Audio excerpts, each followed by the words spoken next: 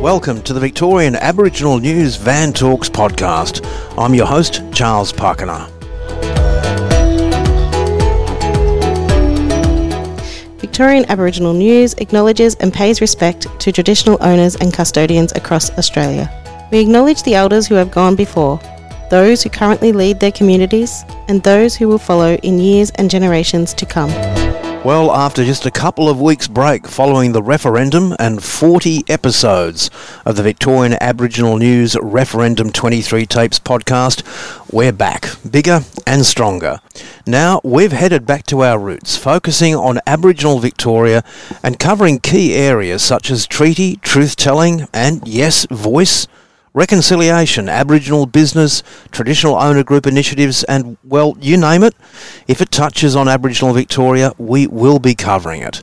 But we also need your help. The new podcast, the Van Talks podcast, will be released twice a week and showcase the absolute positivity that is Aboriginal Victoria. And if you have a suggestion for something we should or could be covering, or someone we could be interviewing, then let us know. Simply get onto our website, vicaboriginalnews.com.au, and click on the Suggest a Story button. And of course, don't forget, give our work a like, follow, review, subscribe, and please share. In this, the first episode of the Van Talks podcast, we're going to start a series of conversations about the reconciliation movement in Victoria post the 2023 referendum. Despite some concerns that reconciliation is dead, at Victorian Aboriginal News we recognise the anguish experienced by many as a result of the referendum, but we hold firmly to the belief that the reconciliation movement is anything but dead. Joining me to discuss this and kick off our ongoing conversations is one of Australia's leading authorities on reconciliation, Professor Andrew Gunstone. He is Associate Deputy Vice-Chancellor Reconciliation and Professor Indigenous Studies at Federation University, where he's established and leads the National Centre for Reconciliation, Truth and Justice.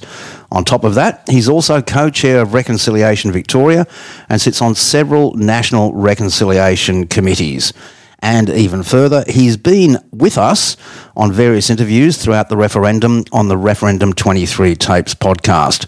Professor, welcome back to the podcast, or welcome to our very first episode of the new Van Talks podcast. Thanks very much, Uncle Charles. Delighted to be here. Let's kick it off. Professor, you seem to have adopted a stand that reconciliation should be substantive rather than performative. How does that actually look in real and practical terms? Absolutely, Uncle Charles. I've argued for many years that reconciliation needs to be a substantive and meaningful movement. So many people see reconciliation predominantly in terms of improving relationships, which is very important. My argument, though, is that reconciliation, and many others have made this argument as well, reconciliation needs to incorporate a range of other key issues, such as recognising Indigenous rights, such as self-determination, addressing truth-telling, looking at education. This is something that you actually wrote about in a paper recently where you talked about a whole lot of things, self-determination, Indigenous rights. There was a stack of things, but it wasn't just about non-Aboriginal people working towards reconciliation, but it was actually involving the Aboriginal people, because self-determination has to involve the Aboriginal people. So that's a bit of a different stance to a lot of other people in the taking that, where they look at it, well, as Aboriginal people, we don't need to do any reconciliation. All the work's on non-Aboriginal side. What I mean by that, Uncle Charles, is that with reconciliation movement, what we need non-Indigenous allies to do is to advocate within their spheres of influences about the importance of recognising Indigenous rights. So we saw in the referendum, one of the many things we can take away from the referendum was that the wider Australian community don't understand the importance of Indigenous rights. They don't understand that the United Nations Declarations for the Rights of Indigenous Peoples has been ratified and endorsed by Australia, which actually recognises many Indigenous rights that Indigenous peoples have long campaigned for. So we need to make sure that the reconciliation movement supports Indigenous peoples in their calls for self-determination. Reconciliation isn't enough to just improve relationships. It needs to address issues such as Indigenous rights, addressing racism, addressing issues of structural reform. And so my discussion that I've written about recently about the difference between substantive reconciliation and performative reconciliation can be quite easily seen in the campaign during the referendum. We had a number of RAP organisations that recognised the importance of reconciliation in their own organisation, but have failed completely to actually look at ways to support the referendum. And that failure illustrated that they weren't really looking at substantive reconciliation. It's not enough just to have reconciliation morning teas or putting up Indigenous art on walls, as important as that is. Well, you mentioned failure. Failure in what way? Okay, well, they may have had the morning teas and putting up some artwork, but what do you think those reconciliation organisations should have been doing more to support the reconciliation movement in the current or in the referendum arena as it was? So a number of RAP organisations recognise the importance of self-determination within their own organisation. They recognise the importance of Indigenous voices in their own organisation, but they failed to recognise the importance of that within the Australian government to have a voice to government. And this failure was justified by these organisations because they said that they didn't have to be making a stand and it was their decision to be neutral. And a lot of universities did this as well, Uncle Charles. They said our role is just to provide information. We don't necessarily have to take a stand. Yeah. Yet Professor Megan Davis, one of the architects of the Uluru Statement, criticised that decision, and I agree with her, because the actual act of deciding not to take a stand is in itself a political decision. Silence is political. And so these organisations, I think, failed their stated commitments to reconciliation by not actually endorsing the Uluru Statement from the heart and not endorsing the importance of a First Nations voice to Parliament. In broader terms, organisations need to engage with a whole range of these more structural reforms within their own organisations, within their spheres of influences, to have meaningful reconciliation. Because if it's just about improving relationships, as important as that is not going to go to the heart of the matter and address centuries of colonisation, of racism, of dispossession in this country. We'll get into some of those things in a few minutes, but let's just take back to the referendum, and I don't want to go over it far too much because that's one of the things we're not going to do at VAN is just rehash the referendum.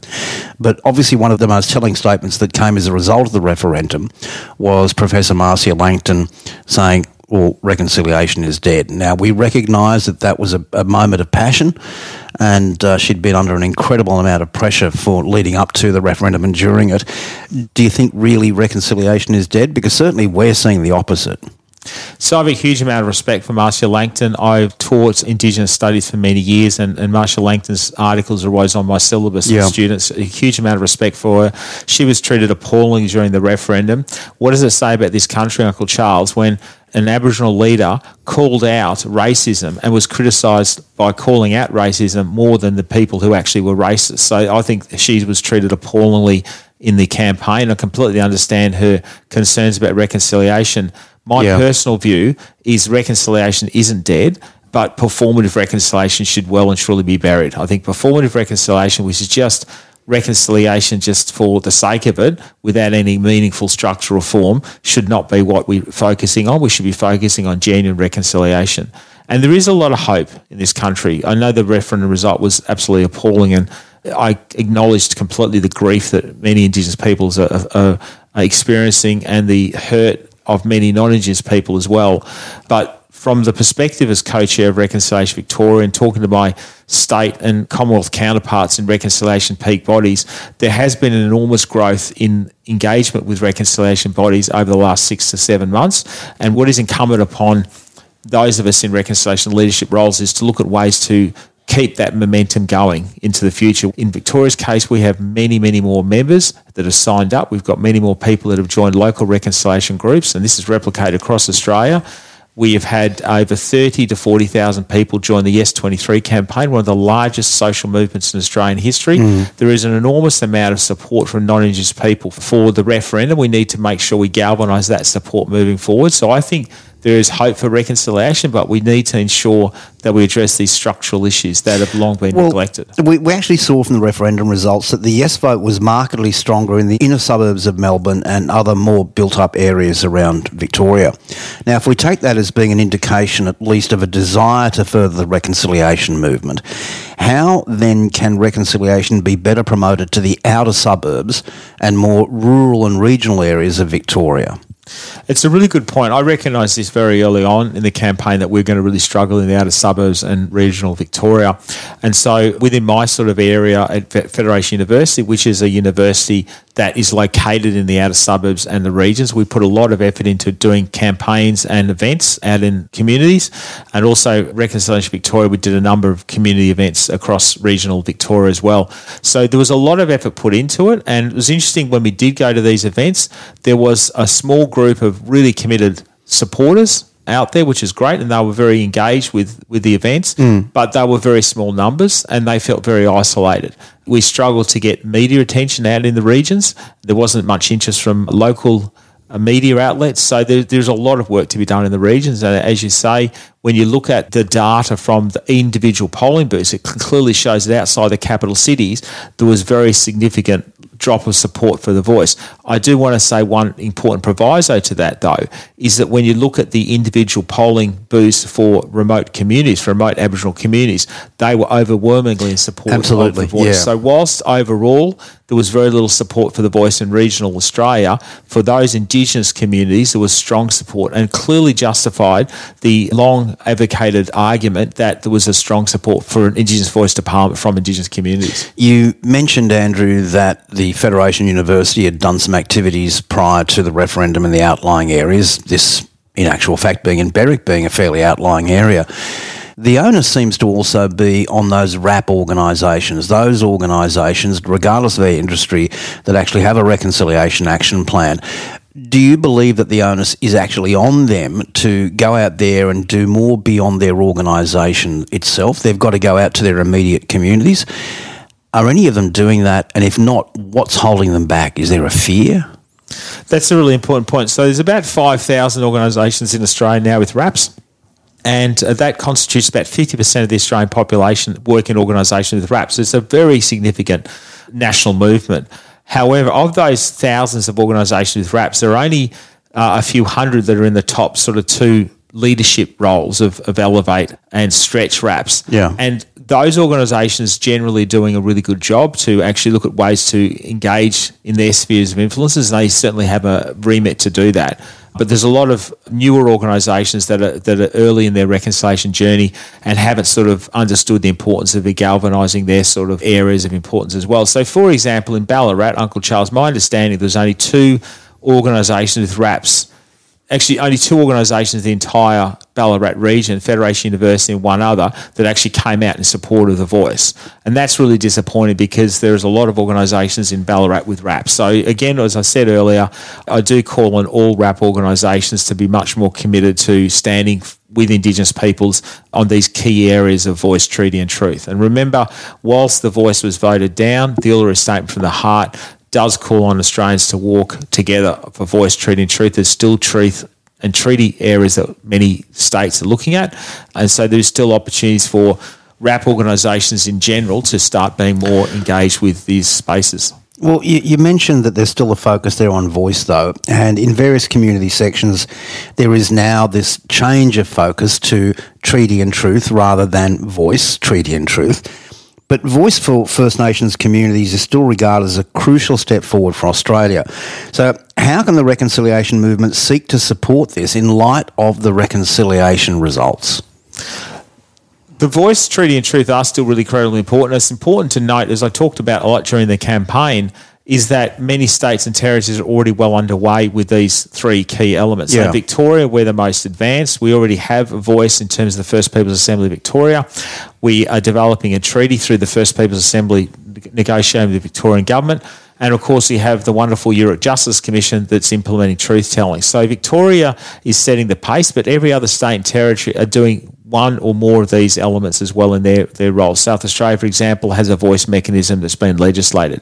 So other states and territories are doing this work already. And as I said during the campaign in Victoria, the sky hasn't fallen in. We still have jobs. Our children can still go to school. So to me, Victoria is a great example of how it could work successfully and not to worry about all the mistruths and lies of the No campaign.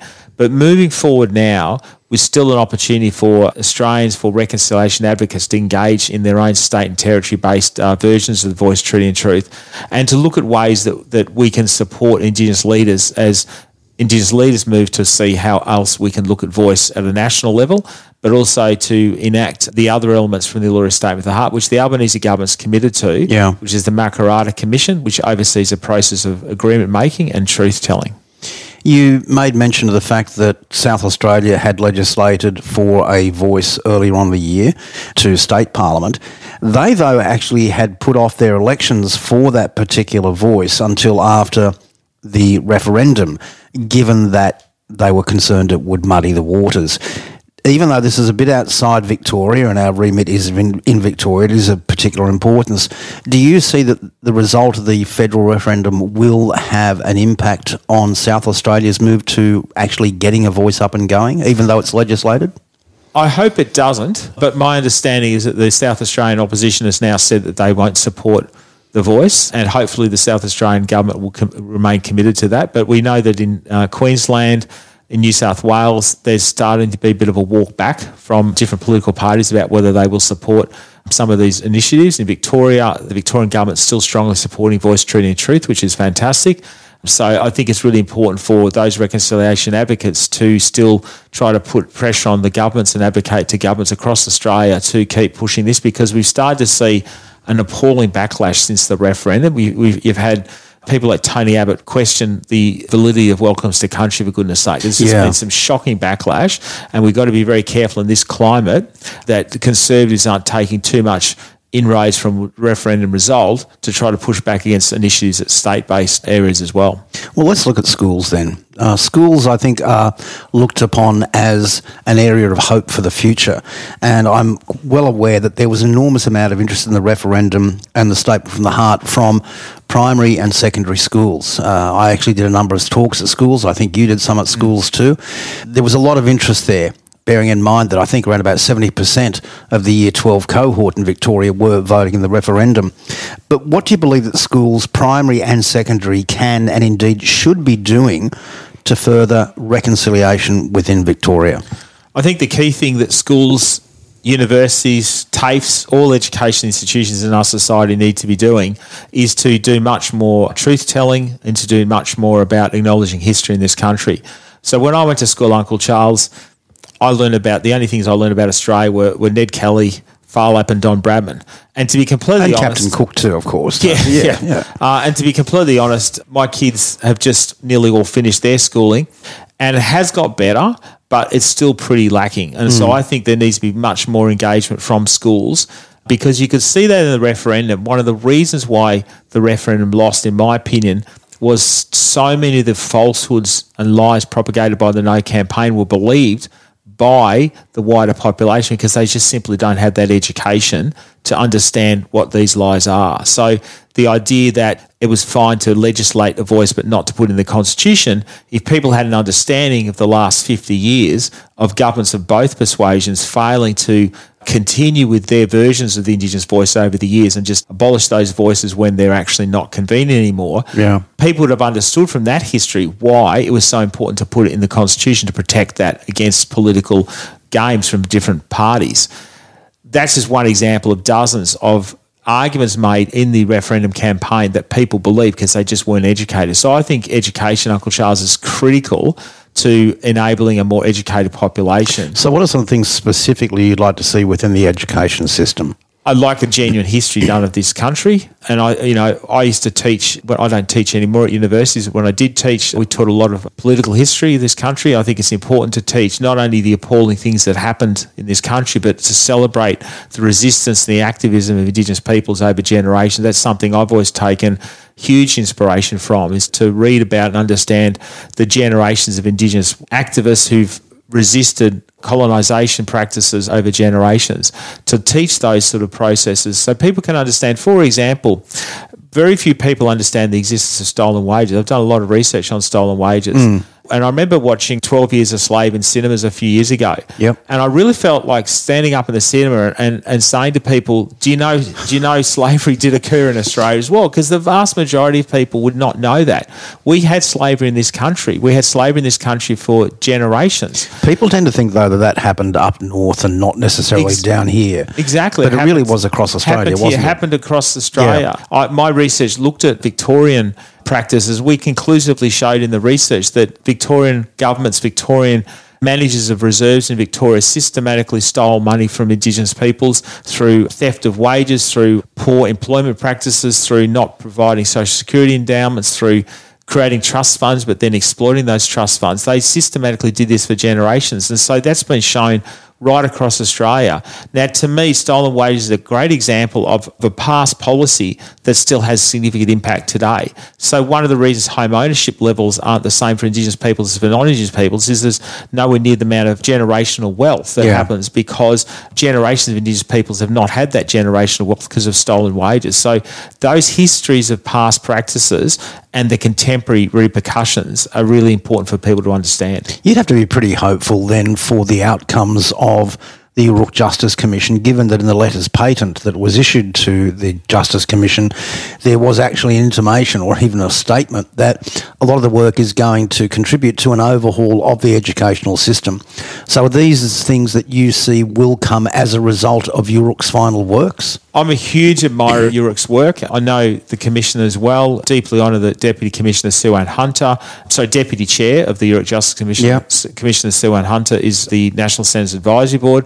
And they're doing terrific work. And to me, truth-telling isn't just about what happened in the past. It's truth-telling is about what happens today and what happens in the future. And they're looking to that, of course, aren't they? Absolutely. So they're looking at, and it's the first truth-telling body in Australia's history. Yeah. And it's got the powers of Royal Commission. And so it's already talked to government officials, to members of parliament, to ministers, to key bureaucrats about some of the key issues. They've looked at some damning reports and findings into the criminal justice system, into the out-of-home care system.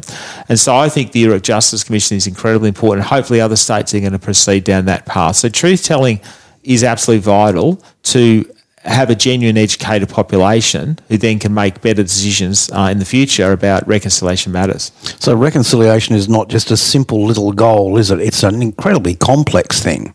Absolutely. I don't see it as a destination. I see it as a journey that's going to take a long time. A long time to get there. But we have to push harder on this journey.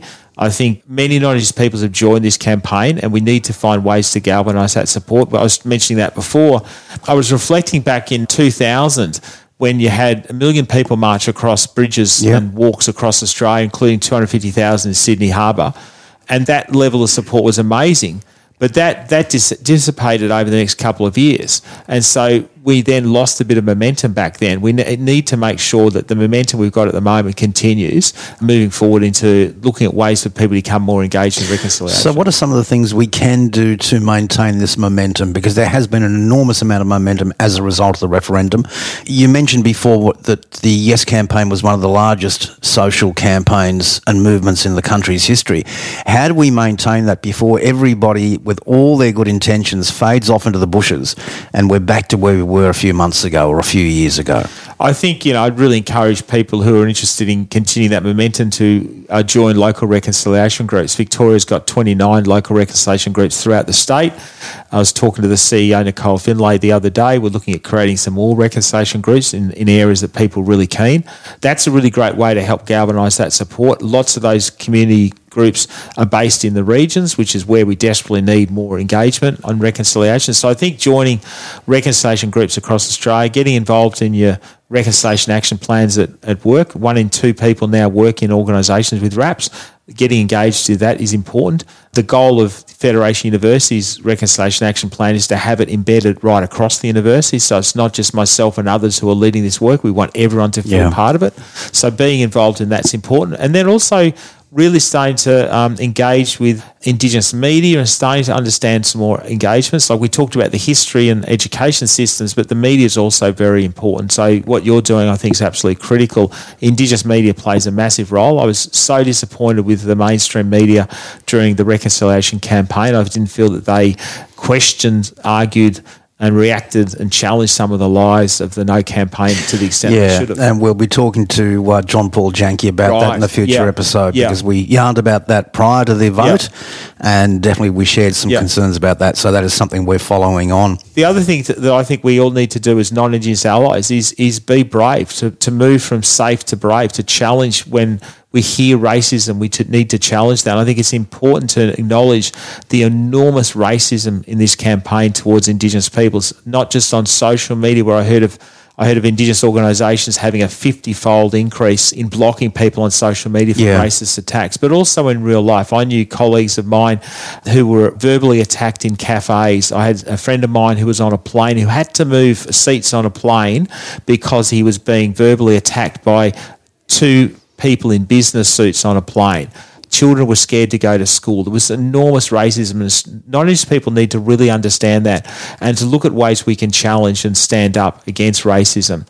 Some of the lies of the campaign, I had senior multicultural leaders tell me that members of their community were being contacted by no advocates to say if the yes vote gets up, they would lose their land. Yeah. They would be deported from Australia and they would have to pay higher taxes. Now, if non-Indigenous people hear this, they need to be very much challenging those lies. As we saw 30 years ago during the native title debate, these lies came up then. It's the same stories, isn't it? Yeah. Incorrect, and we need to challenge that. So non-Indigenous people need to be much more engaged at standing up against racism. And I think in Victoria that's going to be really important, especially with the movements being made by the First Peoples Assembly of Victoria with regard to treaty, because that's something that is not stopping. We heard from Ruben Berg and Auntie Esme Bamblett the day after the referendum saying that, okay, the Voice was not the only game in town and definitely treaty is going forward. So a lot of those stories and a lot of those furphies and those lies and those misleading comments are going to rear their ugly head again. It's going to be more important than ever, I think, in Victoria that those allies actually stand up and be brave. Absolutely. I think the work of Yoorrook Justice Commission, the work of the First Peoples Assembly of Victoria is fantastic, and I think we've got a really bright future in Victoria because of their leadership, which is brilliant. But it is also really incumbent upon non-Indigenous allies, upon the reconciliation movement, to keep educating our families, our communities, our workmates, because really we don't want a situation where a future government comes in and reverses this work. The reason why we wanted this in the Constitution was to protect the voice against future hostile governments. We've already seen some state oppositions starting to push back against voice, treaty and truth in their states. We want to make sure that the great work of Yoorrook, the great work of First Peoples Assembly is bulletproof, that we have a treaty that's not going to get overridden in 10 years' time. So the work of Reconciliation Victoria in regards to this state is absolutely critical to help move those opinions of 97% of Victorians to understand the importance of voice, treaty and truth here as well. Professor Gunstone, thanks for your time. Thanks very much, Uncle Charles. For a full transcript of this interview, visit the Victorian Aboriginal News website at vicaboriginalnews.com.au. Until our next episode, stay safe and stay informed.